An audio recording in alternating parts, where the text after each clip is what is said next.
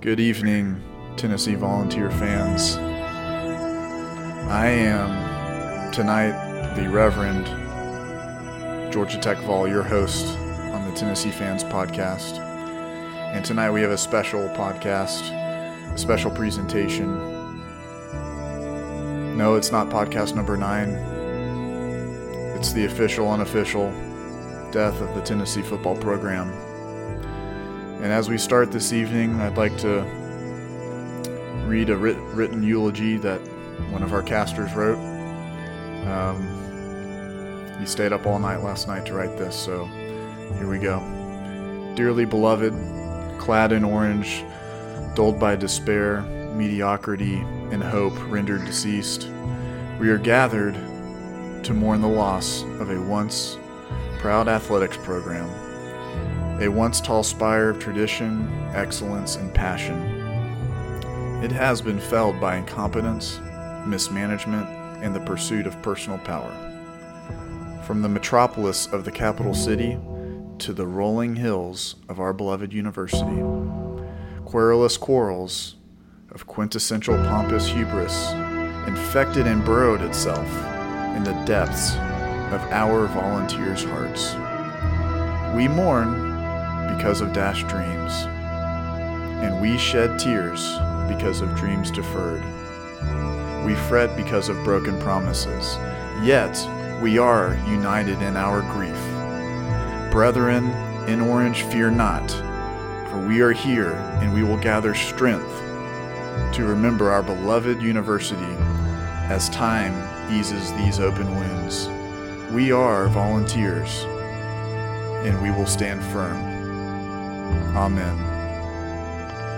And also for this service tonight, we have some pallbearers, and I've got a list here that was given. First will be Butch Jones, followed by Derek Dooley, Lane Kiffin, Bob Kessling, Larry Scott, Tyson Helton, and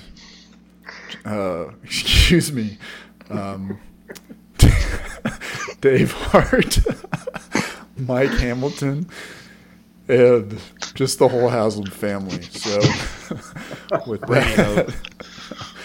that said, welcome to the podcast, Nate Peterman. Nate Peterman, NFL version. I don't know why anybody ever believed in Nate Peterman. And thank you all for listening. We are here at the end of the football season, and if you all heard the Undertaker's music, you know it was going to be an interesting introduction. We always like to try to spice it up a little bit here, but thank you guys so much for being here this evening. I am Georgia Tech Vol, Reverend Georgia Tech Vol. We've got a star-studded cast for the podcast this evening. And let's go through real quickly, do some introductions, and we'll get this thing rolling. We've heard the request to shorten the time a little bit, so we'll do our best this evening to do that, because this is actually now top 3 most downloaded in East Tennessee podcasts. So I'm actually really excited about that. So thank you for all those downloads. CN Eagle, appreciate you downloading it over and over again. So we appreciate that. Group we've got tonight, I'll go around the horn, just say everybody's name real quick, and then I'll let everybody say hello if they had any other pallbearers they wanted to add. Pounding Thrill, Duke Silver Vol with us tonight. Bleed Orange, 23, my dad and the oldest member of the board. PTC Vol, Power T, and Powell Vols. So I'll start with you, Powell. Welcome this evening, and any special shout-outs for the death of the UT program? No, I don't think so. Let's see. Maybe I don't know. Maybe you can add. I don't know. Maybe you can add Holly Warwick in there somewhere or another. Just because I can't really think of anybody else. Holly, you're going to pick on Holly? So yeah, they come wanting to learn to get better and just play the game. They're here to get better, and they just want to play the game. Isn't that what it's about, Powell? They just want to play a game. You know? Yeah, I just want to win. Well, maybe we'll talk about that in the basketball segment a little bit later. I think we're going to have a special Holly segment a little bit later on. I've been digging through the chronicles and highlights of Holly Warlick pressers. So we might have a special nugget there, here or there. But Power T, what's up, man? Thanks for joining. What's up, guys? It's good to be back on the podcast. The end of a season, the end of a lot of stress. That's all I got to say. All good, man. Thanks for being here. I can hear it in your voice. So, PTC, what's up, brother, man? Man, hey, it was going to be one heck of a stressful weekend. Falcons losing, Hawks losing, Vols losing. Yep. Tennessee football losing. Yep. But thank God my Atlanta United pulled through tonight, so wasn't that bad. Well, that's good. But I will add Mike Hamilton to the list of pallbearers. Well, no, Mike Hamilton, yes, honorable mention, and thank you, Mike, for everything that you did to bring the UT football program down. And just a side note. Did we say John Curry? I was just about to say that. Oh, my goodness. John Curry. Thank you. Let's just get it out the way. What a debacle that whole hiring process was. Bleed Orange 23, how are you tonight? I do want to say thank you for hosting me for Thanksgiving. Great time, great meal. You've got a wonderful place over at Reynolds, and there's probably a mess of Cheerios still under the bed from my son messing around in the rooms, but thanks for hosting us. Well, I'm just excited to be here after the season. Is that what I sound like? You're making fun of me already? That's what I sound like? No. Oh, you're just sleepy? I'm excited after this season, and I'm looking forward to the next one. Well, we're glad to have you limping. We were glad to have you limping along with us. So, claw fence. Add the claw fence to the pallbearers. Wow. So Dave Clausen gets an honorable mention with some of the pillars of UT football like Butch Jones and Derek Dooley. So that's great. Duke, what's up, man? Thanks for joining tonight. Hey, thanks for having me again. I guess we'll add Sal Sunseri. I'm not sure if we mentioned him in the opening, but I know we talked about it earlier. Yeah. I will say that it was my understanding that the University of Tennessee athletic program asked that those specific names we mentioned earlier be the pallbearers so they could let the university down one last time. And in honor of Vol Fan Forever, I guess we could add Bruce Pearl to that list. Winning. No, that's good. I like that joke, and it kind of took me a couple seconds to get it, but that was good, letting us down one more time into our final grave. But thanks for being on, man. Pounding Thrill, man, you've been here every single week. And PTC, I know you have too, but Pounding Thrill, thanks for joining, man. Yeah, no, glad to be back. I don't really have anybody to add. There's been so many people who have screwed us over and disappointed me, so I don't want to dwell on it anymore. Yeah, so we'll jump in real quickly into the Tennessee Vanderbilt debacle a little bit. Obviously the score is what it was. Our sixth loss of 20 plus points or something like that. But I actually have a Jeremy Pruitt sound clip kind of summing up the defeat really fast. If you go back and look, they blocked us better than we blocked them. They got off of blocks better than we got off of blocks. They covered us better than we covered them. They made better throws, made plays at wide receiver. They had one-on-one plays, made some. We didn't. They got off the field on third down. We didn't. So it's pretty simple. And Lord knows we got a long ways to go, and they tied their shoes better. Yeah, they put on their pants one leg at a time. Yeah, they like the same girls. They put on their jockstrap one leg at a time.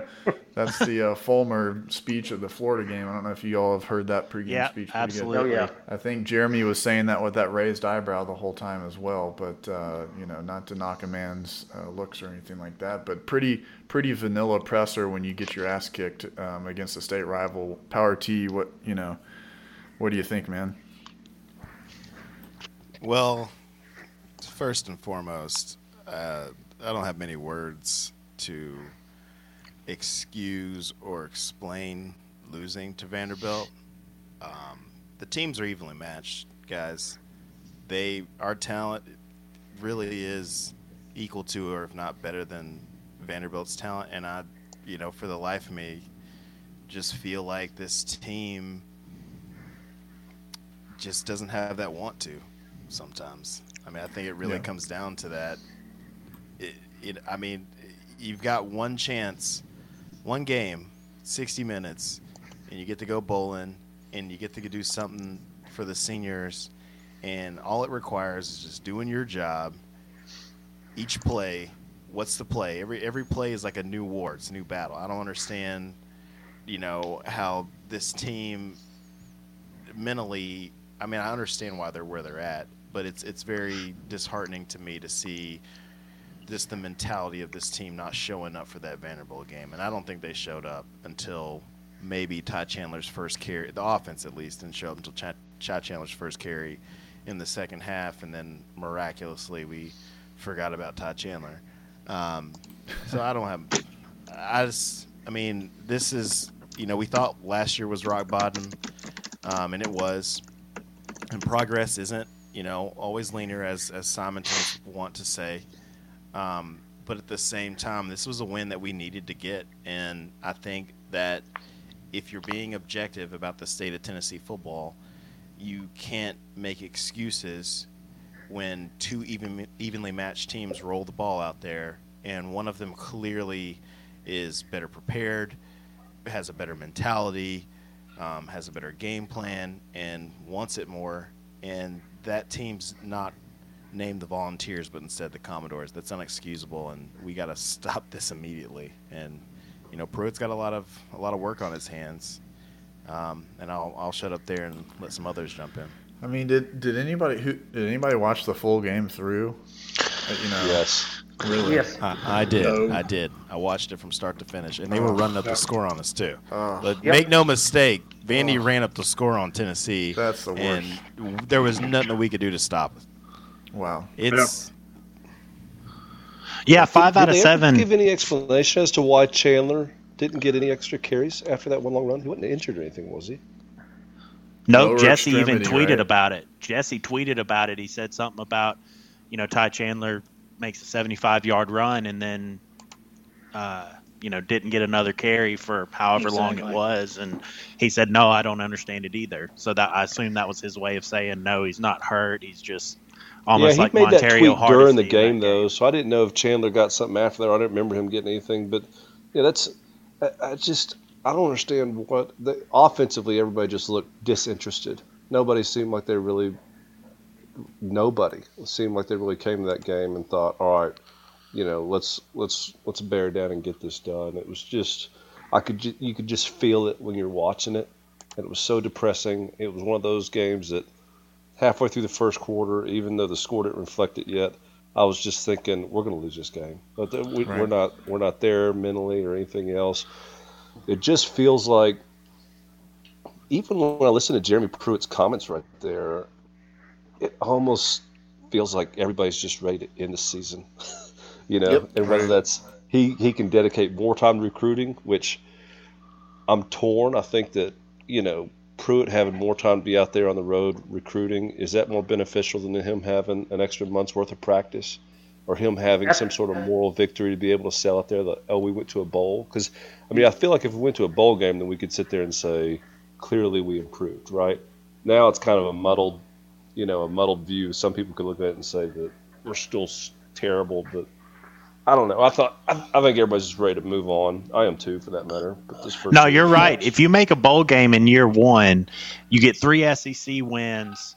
You turn the tide. Unfortunately, we're talking about this, but you turn the tide against a Vanderbilt program. You see some tangible progress, and that's not to say there wasn't tangible progress this year. There clearly was. You beat an Auburn team. You beat a Kentucky team that was playing well at that time, and you beat an Auburn team that I don't think many of us thought was a chance going into this year. But the problem is that yesterday leaves a bad taste in your mouth for the next 9 months, and you can't get that out. Recruiting can't get that out. It'll make it feel a little bit better, but unfortunately, you got that's your last memory until September next year. Yeah, and I'm a big proponent of inflection points, and I just feel like Tennessee football over the past 4 years has just missed opportunities to really accelerate rebuilds and really accelerate the progress of the program and elevate its stature. I mean, if you look back, and I'm not going to revisit the whole past, but just think about a couple moments. Think about a couple turning points. They come down to like one or two plays even. You think about Oklahoma, like 2015. Mm-hmm. You think about that Florida 2015 game. Like then you fast forward and you think about Texas A&M 2016. What if we win that game? We got, and then South Carolina 2016, Vanderbilt 2016. Like so many times where this program could have elevated its profile by going to the SEC championship, by going to the Sugar Bowl, even if you're not going to make the SEC championship. And to me, yesterday was another one of these moments.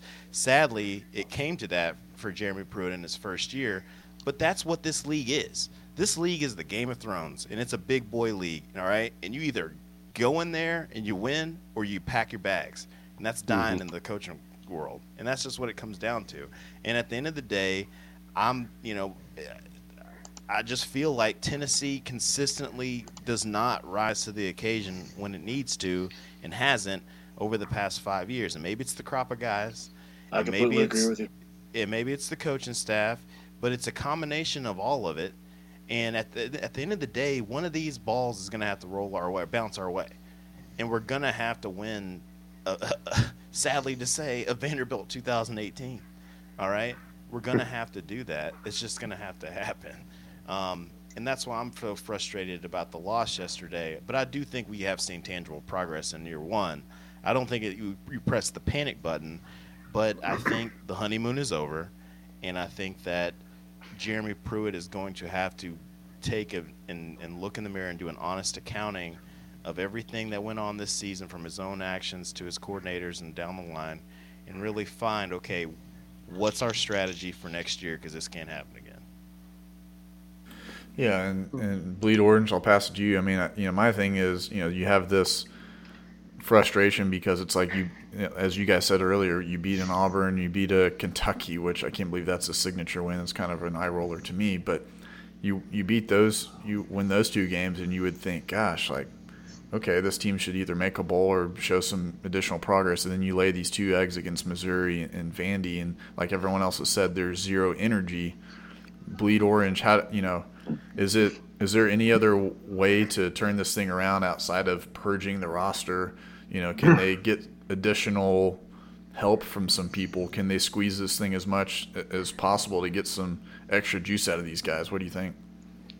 Well, I think that Jeremy Pruitt, I started that thread about, he was making the comment about, well, I call the same plays at Alabama, and that inspired a lot of activity on the board on that one. Ball 1821 comes in and says, well, Bama plays, you're trying to run Bama plays with UT players, that's bad recipe for success, I've got a couple of them here. J.C. Vet comes in and says, well, he's doing Pop Warner. Would he call the same plays as Bama? Well, nah, probably not. Ball fan Banker Man's always a big one. He's an he idiot. says he's not sure that we need a coach. What? He says he's not sure we need a coach who's used to winning with the best talent. Okay, so that was Butch Jones before he came to Tennessee. Miles CBT came in with some good comments, saying, we know that some of you guys can complain, but nobody's got a solution. Vol Legion, I told some of these guys I'd call them out tonight, we know you can complain. Vol Legion says we should replace the OL, the OC, and possibly the linebacker coaches. So let's just kind of clean house and start over again after starting over again. Miles CBT said, there's some good coaches, but, what would good coaches have done with this team this year? To your question, you're asking about, well, what do we do about making things better? I think it kind of comes back to what Pruitt said, is that you've got to find guys that are going to be able to play your style of ball. Hopefully, we can continue to develop the kids that we have. It sounds like from some of the player interviews that not everybody bought in this year. And so there may be a few things that need to be done on that that end of things. The last person I'll mention is Virginia Beach of all. He said he thinks that JP has known all year exactly how to attack the opponents to be successful, but the trouble is how to attack an opponent successfully, and having the weapons to attack are two different things. And I think that is pretty accurate in the narrative that was going on at the time. We just, you got to have the Jimmy and the Joe to make it all go. That's about it. Wow, well, it seems like you'll be meeting some folks up at Gate 21 next season. Well, there was some Gate 21 stuff in there. Brawl. I know. We'll be everyone in the wheelchairs wheeling around, swinging each other with canes. We're going to be out there in wheelchair basketball. Yeah. But, so, one of the things too is at the end of the season, and power to you may haven't played there some in college.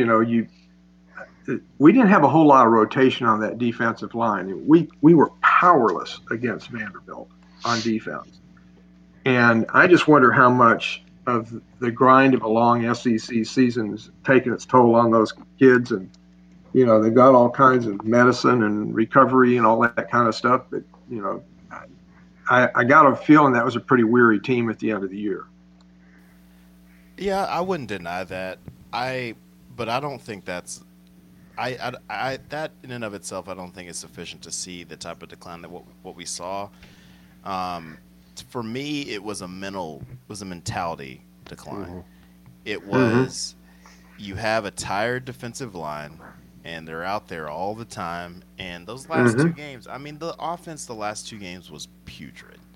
I mean, I hate to be so critical, but it just was. I mean, it was almost as if like I've been out partying with my friends and I come back and I'm like, oh, I'm gonna go online on Madden a little bit, and then I just start calling plays on Madden drunk. Like it was just like just one shot, two shot, three shot. They didn't have any flow or function. Like it's the only way, man. You got to ask Madden. Just hit the X button, man. He got a video game named after him. Did you? He did.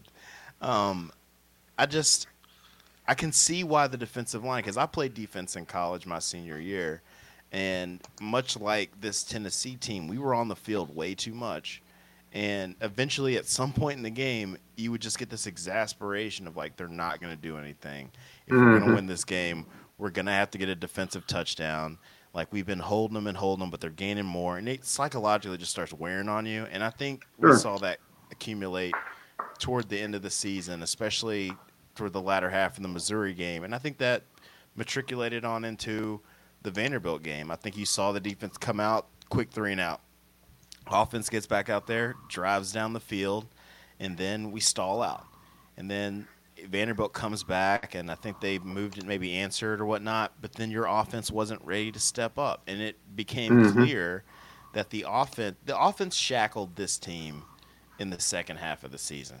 I mean, if you really want to put your finger on it, the defense played too many snaps. They don't have the depth, and psychologically, they're not built for it. So that's what happens. Totally agree, and you can't you kind of alluded to it, but you certainly can't discount the fact that these guys are going out there knowing that if they give up 14 or 20 points, we're in big trouble against any team not named, maybe ETSU, maybe Charlotte, which it even played out that way against them, but teams of that caliber, that you're worried that, hey, if we don't make some big things happen and we do give up a couple of touchdowns, we're in big trouble. I mean, that's exactly right. And you play tighter as a defense when that's the case. Yeah, you start pressing. You start pressing, and you're trying to make every play a big play, and then oftentimes even you're so tight that even when you're in the right spot to make a play, you tighten up, or you don't make the right cut or take the right angle, and you just can't play free. I mean, the best defenses, they play free, they play aggressive, and that's why they're so tenacious and good. Our defense, I mean, I just feel like they were just trying not to make mistakes out there by the end of the game, because a mistake can kill them. Call me crazy, guys. I'm just overly not all that concerned with the defense. I mean, I look at it like, you've got the players in the scheme, right? As two, just to be very simple, what contributes to a team sucking or being really good, right? And we're lacking players clearly, but at least on defense, like we can see the scheme. It breaks down as the game goes on, and our lack of depth and lack of talent shows. What really bothers me on the other side of the ball is just fine. We're missing some of the players, but I've seen plenty of teams that are inferior to who they're playing, but can still scheme up a competent game plan. We very rarely have done that this year. I mean, it's just I don't know what they're doing. It really worries me going into this offseason. Like, do they fire Helton? Does Helton leave? Probably not. I don't think I would if I were Pruitt, but I think Pruitt will get the defense taken care of, and more players, another year in the system, being more comfortable, will be all right. But on offense, like what positive takeaway can we have from our offense going in this offseason? Anybody? I don't know. I agree. There's none, but I feel is there like a single player that you're excited about really like progressing? Is there a single, I don't even know what game we would look at and say, well, but I mean, Chandler's fine. He's not the problem with offense, but I don't think that guy's. I mean, does anybody on this podcast think that Chandler's going to be playing in the NFL? Yes, I think so. You think so? I think. I don't think he's NFL talent. He may, maybe get drafted, but I don't know. You guys, we'll revisit this here in a year or so. But he's not. He's the best player on our team on offense, but I don't think he's not as good as John Kelly. He's not even close. He's got the skills. All right, my view on Ty is, I think Ty's a fifth, maybe a fourth rounder if he really explodes onto the scene. But I think right now he's as good as Todd Kelly. I'm sorry, John Kelly. I think that. You think he's that good? I don't see. I think Ty's as good as John Kelly. I think their running styles. I mean, John Kelly's balance was just insane. So. Yeah. John Kelly got hit way too much and then still kept going, right? But like the difference between a John Kelly and a Ty is that if Ty can make that one person miss at the second level, he's gone. Whereas John Kelly's going to get hawked down. I mean, think about how many runs John Kelly had where if he could have just finished that run off, sure. Like think about Florida 2017. John Kelly like breaks that, takes it to the house. We go up a touchdown. We have to kick that field goal to tie the game up. If I'm remembering correctly, whatever. I think that's right. Anyways, I mean, looking at this offense, I'm not super down on it, but the reasons why I'm down are what concern me, and that's because I feel it's a scheme, offensive coordinator identity problem, where more so than a player's problem. Excluding the offensive line. Obviously, we got to fix the offensive line. But if you look at the skill players around, there's no reason why I don't think that we could have been able to come up with a good scheme for these players. I mean, Marquez Callaway's not going to beat somebody over the top on a post route. He's just not built that way. But Jordan Murphy progressed very, very well. And that was a kid that I like to see. And Jordan Murphy made some catches that, a lot of those catches he was making required a lot of athleticism too, even though, his stats won't look that great. But I think for the impact that he made once they finally started getting him the ball more, I think it was big. But, looking to next year, and let me take a step back before I go into that, but watching the Vanderbilt game, I was just taken aback by there was nobody that I could rely on just to be a game breaker. It's like, who can we just get this ball to and say, all right, we're going to make this a one-on-one thing, you and the defensive player, and you just go beat them, right? Like, other teams have individuals where they can just scheme up a play and they say, all right, we're going to put our running back on a linebacker. We're going to put Jerry Jeudy on the slot receiver. We're going to put somebody else, somewhere where it's going to be a mismatch, and that player is going to win their one-on-one battle and take over a game. And our team doesn't have that, and I'm wondering if it's obviously it's a talent issue, but also in terms of a scheme and a game plan, where is our game planning to scheme up those one-on-one battles for us to win? And why are we not doing it? And I'm just baffled by the lack of offensive scheme progress this season. Well, it looks like we might be moving away from Mr. Helton. Got a text from Duke. And Duke, you want to read what you sent to the group? Yeah, so it looks like ESPN is reporting Helton is a top candidate for the Western Kentucky job, the head coaching job there, which, as someone in the Volquest thread where it was posted mentioned, hey, that may end up be a godsend and be best for all around. It was actually, we'll shout out MC Vegas Vol. Pruitt gets another try at offensive coordinator, and we would be bought out on Helton. So, what happens after that, who knows? And obviously we can debate who would be on that short list, that hot board, whatever you want to call it. But that may just end up being what's best for all parties. Well, it's interesting news. Again, you guys heard it here, first.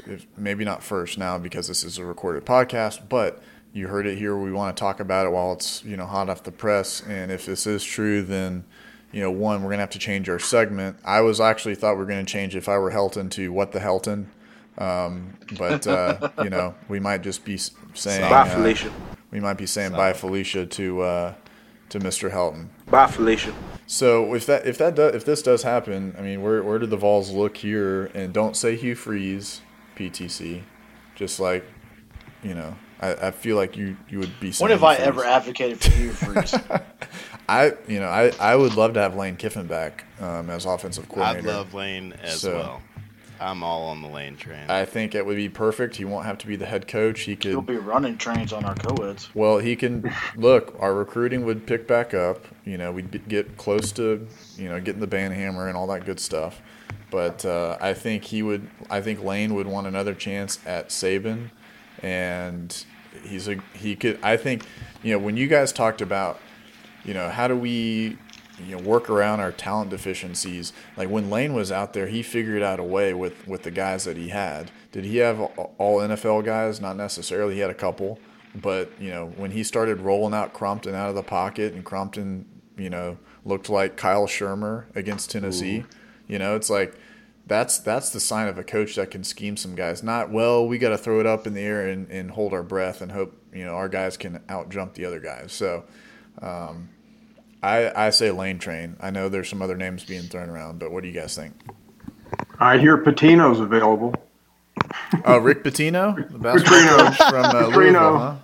Petrino. A serious candidate someone mentioned, and I don't have any idea other than a couple people mentioning him is the Cleveland Browns now offensive coordinator Freddie Kitchens, of course, played quarterback at Bama back in the mid-'90s, I guess. Leonard Little almost broke his back on a play back in the day, but he's actually had a pretty good coaching career now to be a offensive coordinator in the NFL.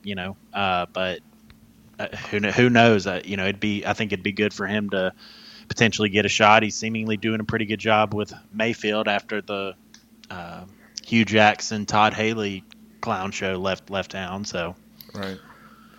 Powell, do you think we maybe potentially go after Ryan Gosling? I mean, the Kingsbury guy. You think he would want a chance at Tennessee to be the OC? I don't know. I think that would be a really good hire. Isn't he more of a passing type offensive guy? Yeah, I don't know. Mike Leach disciple. Yeah, you just wonder how if that would work out here. I don't know if we have the players for that. No. Yeah, that's what I'm kind of worried about. I mean, yeah, that's not happening. Something I was thinking a few minutes ago. I hate to go backwards a little bit, but we were talking about stuff you was worried about.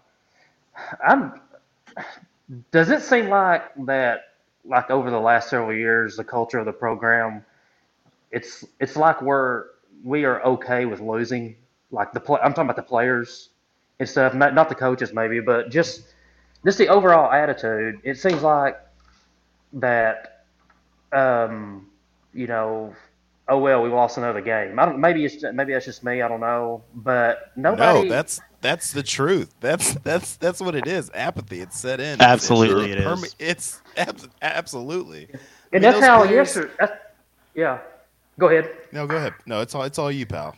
Well, that's just how I felt yesterday watching that game. I mean, once it started getting a little bit, once it started getting a little bit out of hand, it like nobody cared, and it seemed to me, and nobody was really putting up a fight. I don't know. It's just we got to get. The only thing good that happened yesterday is we are 1 year further away from anything Butch Jones, and we've got to get rid of what he's installed into these guys. What seems like he's installed to these guys, where, I mean. It's like, okay, we just go back to practice and we'll fix it in practice, but nothing ever gets fixed. And I hope Pruitt has the right attitude where we could get out of that. I'm just about sick of watching that kind of stuff. What about Will Friend? Not that I want that, but that's How much does he make? He makes $800,000. I just looked it up. You kidding me, man? Oh my yeah, gosh. I mean he's almost making coordinator money, and I remember Jesse talking about like how much he made, and obviously we've heard about him like kind of being involved in the play calling. I don't think fans would be happy with that, and I'd be curious to see how he navigates that. But that would be the quote safe pick for Pruitt, whether it's actually safe or not. It would be considered the safe pick, promoting from within. But who knows how it would work? Well, let me put on my tinfoil hat. Let me put on my tinfoil hat real quick and say that what we saw with kind of the offensive production and success this year really was a kind of Jekyll and Hyde situation, right? So we had, better offensive production at Georgia, and then Auburn, right, the explosion of offense there that worked out, taking the shots. Then off week, then South Carolina started doing some things that worked well, then off week, then Kentucky, right? And then the offensive line was just doing, better. And so for me, I question – so obviously looking at that, you think, okay, well, there seem to be a lot of cooks in the kitchen. We know that from reports behind the scenes. There seem to be a lot of different influences and philosophies going in. And so maybe the removal of Helton helps this. It could also hurt it. He could have been the impetus behind some of those better offensive games and offensive schemes. But, I mean, is it more likely than not that he was? Or is it more likely than not that it's if he's the one constant as OC and responsible for that play calling, that somebody's stepping in and kind of changing what that game plan would have looked like? I mean, does that make more sense? Or does it make more sense to speculate that Will Friend is the offensive line coach and trying to instill this power running thing? And so when we're beating our heads against a brick wall with these running plays going left all the time and always on first down, it was that Will Friend. I mean, I don't know, right? Yeah. But I am hesitant to just revamp everything as opposed to building continuity. I mean, I don't know. What do you guys think? I mean, I agree with you completely. I feel like Friend's going to go to OC, and since Fulmer's been meddling so much with offensive line, I say we just bring him in as offensive line coach. So yeah, well, no, I agree with you, Power T. I mean, I don't see how we can really. There's so much we don't know about what was going on behind the doors. All we knew that Brett and them would talk about there being some conflict. Who won out in the conflict. I know, we obviously heard times when Pruitt said, well, I didn't like that play he called. I'm glad he didn't listen to me. So, what was this offense? What did it look like? I mean, we've seen Bob Shoop go someplace else and do pretty well on defense. So how much did Butch Jones, contain Bob Shoop from doing what he wanted to do? It can go scary either way. You can either go to a really good new coordinator coming in, or you can really lose somebody really good and the offense will be miserable next year. I think that's right. And the other piece to kind of think about, and, he's much maligned and there's factions on him, Team JG or Team Chris. Well, there's no Team Chris anymore, so it's Team JG, and now people are going to pick Strout. JG or JT. Exactly. JG or JT, maybe even a Jalen Hurts, maybe, if Pruitt uses his connections to try to bring in that type of grad transfer. I mean, what could he do for this offense? But I think you look at Jarrett Guarantano's 2017 stats versus 2018 stats. He made progress. I don't know how far I'd go to say whether it's monumental. I think it was somewhat significant. But is that a product of him being the starting quarterback for the whole year? Is that a product of him now being a college quarterback for the third year? What do we need to get out of the quarterback spot on this team to accelerate the rebuild? And is that more important in the immediacy than establishing even your offensive scheme in a particular individual? That's kind of where, and I briefly shared this with the guys on the podcast, but in thinking more and more about it, I think Pruitt pursues another grad transfer quarterback. Shrout would still be a redshirt freshman, and your grad transfer quarterback's probably gone after that 1 year. You may find one with 2 years, maybe, but unlikely. And it seems to me that when JG was competing, he was better, just across the board. And I think that's all right. So Power T, have you got any articles written yet? What are you hearing on this grad transfer quarterback? Well, I'm not hearing much of anything, so don't I'm just kind of monitoring the Twitter webs and the scuttlebutt. But I mean, it makes sense to me that Pruitt would try to aggressively pursue Hurts if he can. It aligns on a lot of levels. You got a proven winner. Pruitt respects Hurts. Hurts likes Pruitt. Hurts clearly is going to be leaving at the end of the year. He graduates. So you have a situation where Pruitt can sell to a Jalen Hurts, look, Trey Smith may be back, and if he isn't back, we're praying for him, but if he isn't back, then I've got two stud ponies at left and right tackle that I got coming in to shore up this offensive line. It's going to be much better. If not, we're going to use you in different ways to your mobility. We've got a good crop of receivers around you. All you got to do is get them the ball. We've seen what our previous guy can do. He's contributed to a 4-8 season and a 5-7 season. So, you look at it, it makes logical sense. Will it happen? I don't know. It could, but that's up for the recruiting gurus to figure out. I wonder if the Harrison, I think his name's Harrison Bailey, the quarterback that was in this past weekend. Yes. Did you all see where he may be reclassifying to this year? Yes.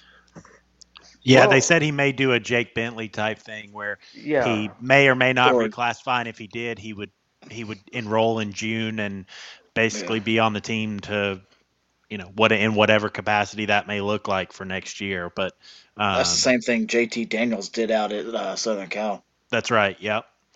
So does that change anything from taking a graduate transfer at quarterback? Would that do anything to that? I would still want to take a graduate transfer because, if he gets here in June, he's got 2 months and then he's a true freshman. Unless you think this guy's Trevor Lawrence, I think you go ahead and roll the dice with someone else. Right. And I agree. I don't think he is either. Yeah, I don't think Trevor Lawrence Harrison comes Bailey along is once every generation, if that. Don't say his name. I can't. He did. I can't. Dude, you'll get over it. It's all right. It's terrible. Well, I think at the end of the day, and I think maybe next week we'll jump into recruiting, but I did want to play really quickly the Jeremy Pruitt clip on his presser, just talking about how he wants to turn this thing around real quick. We still don't have competition. I mean, we don't have competition at certain positions. So you're either going to play somebody or we're going to play nobody, basically. We've got to recruit to where we can recruit some depth, to where we get competition. And when we do that, we'll get better in a hurry, So I think if a young man wants an opportunity to have a chance to play in the SEC really early, this would be a good place to start. Well, and again, a lot of people triggered on the board when he said that, and then A lot of people are like, it's the truth, but honestly, it is the truth. If you want to come here and play, come to Tennessee. And I think hopefully the offensive line recruits that we're trying to bring in, I think they see it with Wanye and potentially Wright and that Chris A. I can't pronounce his last name and some of the other folks, but we got to get like you guys have said tonight, we got to get a headliner quarterback. We've got to have a franchise-changing quarterback, and we got to get some more studs on defense. So, with that being said, I think Bleed Orange, you have one more question, and then we're going to jump into basketball, I believe, for a little bit. Oh no, Duke, what are you hearing out of Chattanooga these days about stuff going on up there in Knoxville? Man, you hear a lot of stuff, but who really knows? It'll be interesting to see. It'll be interesting to see what happens over this offseason. I think it's a big offseason for Pruitt. I think it's a big offseason for the program. I think, you've seen things mentioned about season tickets and all this kind of stuff. And, of course, this is the time of year when people start discussing those things and you have different opinions and those types of things. I think the athletic department's got to have really going to need to get their finger on the pulse. And, if Helton does end up leaving, which, like I said, maybe it's a good idea for both sides. I think Pruitt's really got to hit the nail on the head, and he's got to find a good recruiter and honestly a good, quote unquote quarterback whisperer. Well, I can't, are you feeling kind of a general malaise down there? I couldn't believe all the empty seats for the Missouri game. And all the years I've been watching Tennessee football, I was stunned to see so many empty seats, especially after we had beaten Kentucky. You kind of throw away that other game, and homecoming, nobody's up for it and that sort of thing. But my gosh, that looked like a pretty tired fan base not showing up for Missouri. It was interesting and a little bit surprising to me that especially after a big win against Kentucky, that you didn't have the sellout for Missouri and that kind of stuff. I will say, being down here, this is the first year in a long time, as long as I can remember, that I didn't make it to a game. I've got some life stuff going on right now, but even during some of our dark years of the past few years, you saw a lot of Tennessee spirit around Chattanooga, and I just really, frankly, didn't see that this year. So we'll see what happens. I mean, it's the product. Yep. It's the product. It's what they're putting on the field. I mean, it's one thing to watch your team lose, right? It's another thing to watch your team be so inert as to just come out just no energy, no semblance of what they're trying to do specifically on offense, and we don't dictate anything. And I think we might be the only team. I'd say this every time. I'm like, if Tennessee could play Tennessee, then we could fix a lot of our problems. But it's just, I don't know. Looking forward, got to put a better product on the field if you're going to put fans in the stands, because it's so much easier to watch it on a big screen TV at home and on the comfort of your couch with all your amenities. No, because the culture of the program is carried over to the fan base, where it's becoming just another loss, Yep. And nobody wants to go watch it. I mean, there's the fans not showing up. But that's at the same time, that's not just going on here. It's going on other places. I'm not saying it's okay because it's going on in other places, but I think Georgia, their game like last week, not this past weekend, the week before, man, there was a lot of people missing there too. Yeah. But well, what they don't seem to quite understand is, they talk about the fan experience. I know Fulmer's mentioned that as far as, stadium remodel or whatever, but, who cares what the bathrooms look like if your team is losing? And, it just is one of those things that it's really kind of having that snowball effect. It may be happening around college football in generally, but I've never quite seen it like this. I mean, well, Neyland's already a huge stadium, and it's got bleacher seating, and before the bathroom remodel on whatever level it was on, you had the troughs, and so you think about it. I mean, that's troughs.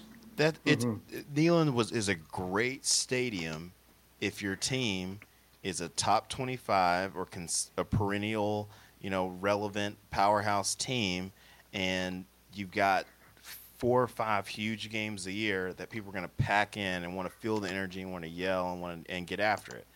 But it's a terrible stadium if your team is in a malaise and you've been in a 7-year rut and the product that you're putting on the field this year isn't any better than it was last year, yet you've increased the ticket price. And now, and while at the same time, I mean, it's just a national trend that the HD TVs are getting better. It's easier to watch it from your home. You know actually more of what's going on in a game watching it from the comfort of your home than you do actually in the stadium, because you get all the different angles of everything. In the stadium, you're having to look at the Globotron, and I mean, it's fun. It's fun being around people, but I think the University of Tennessee has to be more conscious of that moving forward, and I think they will. We got good business people over there. They haven't not made any money over the past decade. They're making plenty of money. The fact of the matter is just, fans are kind of – it's what happens when you post a 4-8 year and a 5-7 year. People are tired. Well, it's funny listening to P. Fort when he came on complaining about ticket prices and how much he said, man, it was no fun. He said, I always came there and sat up in the booth and had all this free food and everything else, and now I'm coming and paying and families there. And he says, it was not fun looking at that crap on the field. Yeah, nobody wants to spend that much money to see a 4-8 team, like everyone said. But hopefully these guys turn around. I think in the next couple of podcasts, guys, we're going to discuss recruiting. Obviously, we didn't get to basketball tonight. It was a big basketball week. The Vols I think they were a pretty decent Louisville team. Maybe they suck. I thought they were decent. And then, came up short, which I think they got screwed in the group text. We were talking about that goaltending call. I think they got screwed in that goaltending call against Kansas, but it's good to get that loss out of the way ahead of time. And we've got a pretty fun schedule coming up. So we'll be talking basketball over the next few weeks. Stay with us, guys. I hope you guys had a wonderful time listening to this podcast tonight. We made it under an hour, which I'm really excited about. We got all the Tennessee cleansing of the palate on the football squad. Get that out of the way. Let's. I was about to say a Butch Jones phrase, but I won't say it. So, go Volunteers. Anybody else have anything before we sign off this evening? Hopefully, we aren't dead and buried for good. We'll come back. Alabama was gone for 10 years too. That's true. Actually, one thing I want to do before we hang up. I just want to do a really quick lightning round of questions. We had a 6-pack kind of mailbag questions for the podcast. So I'm going to ask, just give me one word answer if you got it, or a really short answer. PTC, do you use mustard or mayo? Both. Both? Okay, cool. That was from Matt for Rocky Top. Simpson Vol asks, what are the minimal acceptable win-loss records for Jeremy Pruitt in 2019, 2020? What do you think, Powell? No less than 7. I mean, you got to start having some expectations. 7-5, 9-3 is what I would think. Yeah. Respectively. Yeah, okay. I think that's good. Okay. I think 6 wins next year, and then maybe 7 or 8 the year after. I don't even know. Well, I'll actually go bigger on that for you. I think that the schedule sets up really nicely next year for the Vols, and then on top of that, I think it sets up really nicely for bringing in a whole bunch of new talent and new players. The first 3 games are pretty much cupcake games. BYU's in there. That'll be we should win that game. Don't get that twisted, Vol Nation. We should win that game. But it should be a good test in terms of those are older guys. We should out-athlete them, but it's a good test. At any rate, schedule sets up well for it. Can bring along some of these younger guys that you might need to plug and play at the beginning of next year, and then it all culminates at Florida. And so you should be able to install what you're going to be running at Florida like 2 months in advance of that game, and everybody should be firing on all cylinders for that one, and we'll see what happens. Pounding Thrill, Priestfall asks, setting the over-under at 9 players who are asked to leave by Felicia or go on their own, is it too high or too low? Or I guess over under 9. Talking about like not seniors, you're talking about 9 players actually being asked to leave or basically pushed out the door? Yeah, pretty much. That's high. I'm going to go under. Okay. All right. Under. Cool. So PTC Thick Stripe asked to discuss the Dwight Howard situation that just came out. Well, sorry, that was a play on words, but just kidding. We won't talk about that on here. Use the Google machines. Let's see here. Anything else? Drake01 asks, and I'll throw this to Bleed Orange. The maximum amount you spend on underwear. How much do you spend on a weekly basis on underwear? I don't wear underwear. Oh gosh, this God, is a PG show. Come on. Oh my Terrible. Lord! Wow. Oh, Do your balls hang low? Do they wobble to and fro? we got. That's terrible. Duke, Vol fan banker man, who's one of the biggest nega Vols on the board, of course, comes in blazing hot here with a hot take. 50K season ticket sales, over or under? What are your thoughts next year? I'll go over, but not by a ton. I think next year's, unfortunately, whether it's fair or not, is going to be a make or break year in terms of attendance. But I'll go over that. Okay, PTC. Jacob C is asking when he's coming on the Podquest, or the Podquest. That should be the name of this thing. Right. The podcast. What do you think? When can you book him, man? You're the money man. When are you going to book this guy? I was gonna say if he's gonna pay that entry fee, anytime he wants to come on. Exactly. It's a $1,000 entry fee, so these guys pay a lot of money to talk to me on Sunday nights. GT, let's take a look at that last one from Priest Vol, and we can wrap it up there. Yep. And just kind of go around the horn. Our buddy Priest Vol asked, what's your high point and low point of the season? For me, it's going to be 2 high points. That's beating, obviously, Auburn and UK. Low point of the season was this past Saturday. All right. I'd say getting No Wanya argument Morris, here. I'd say getting Wanya Morris committed was one of the bigger ones. I think that was maybe it wasn't during the season, but kind of before the season. I'm going to count that. I think that's the biggest. That is a foundational thing that's going to change this program. And then obviously last night was terrible. Bleed Orange, I would say Auburn was the high point, and last night, weak. Terrible.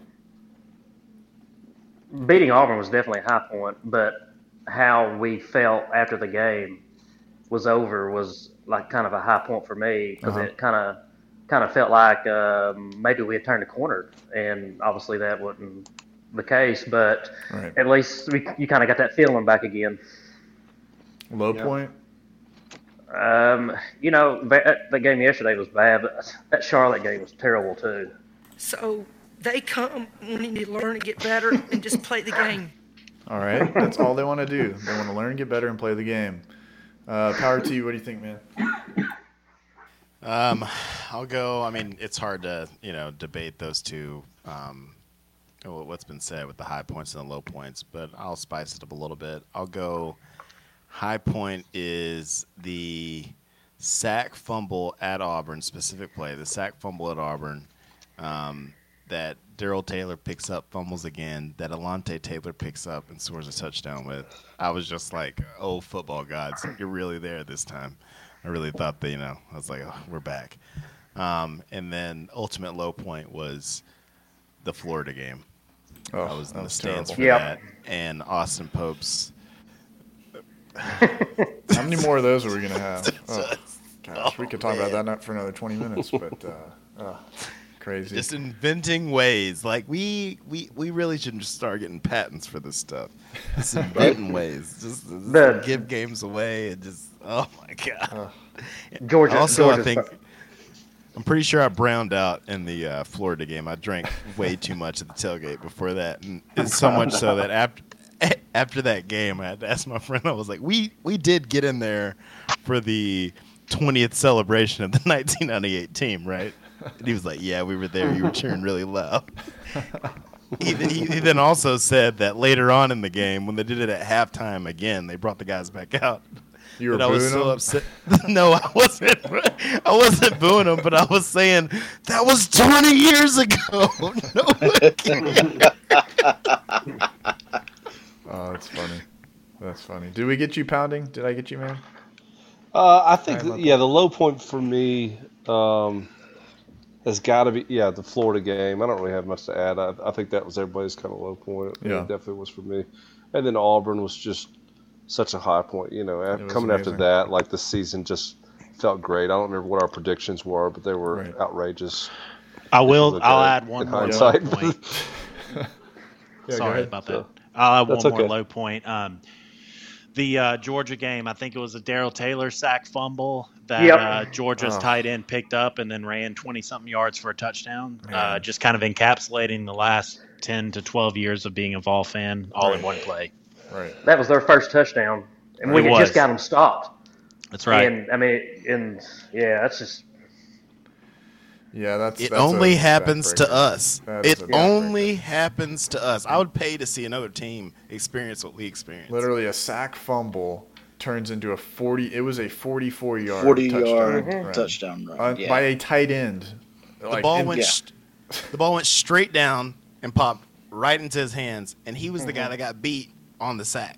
Right. I just don't know how you didn't have anybody, and there was a block in the back too on that run, but on Warrior. Yeah, how did nobody was over there to make a play on that guy anyway? But that just shows lack of speed, I guess. But who else? Am I missing anybody else on highs and lows of the season? I mean, we could go through a lot of lows, but anything else? Good, man.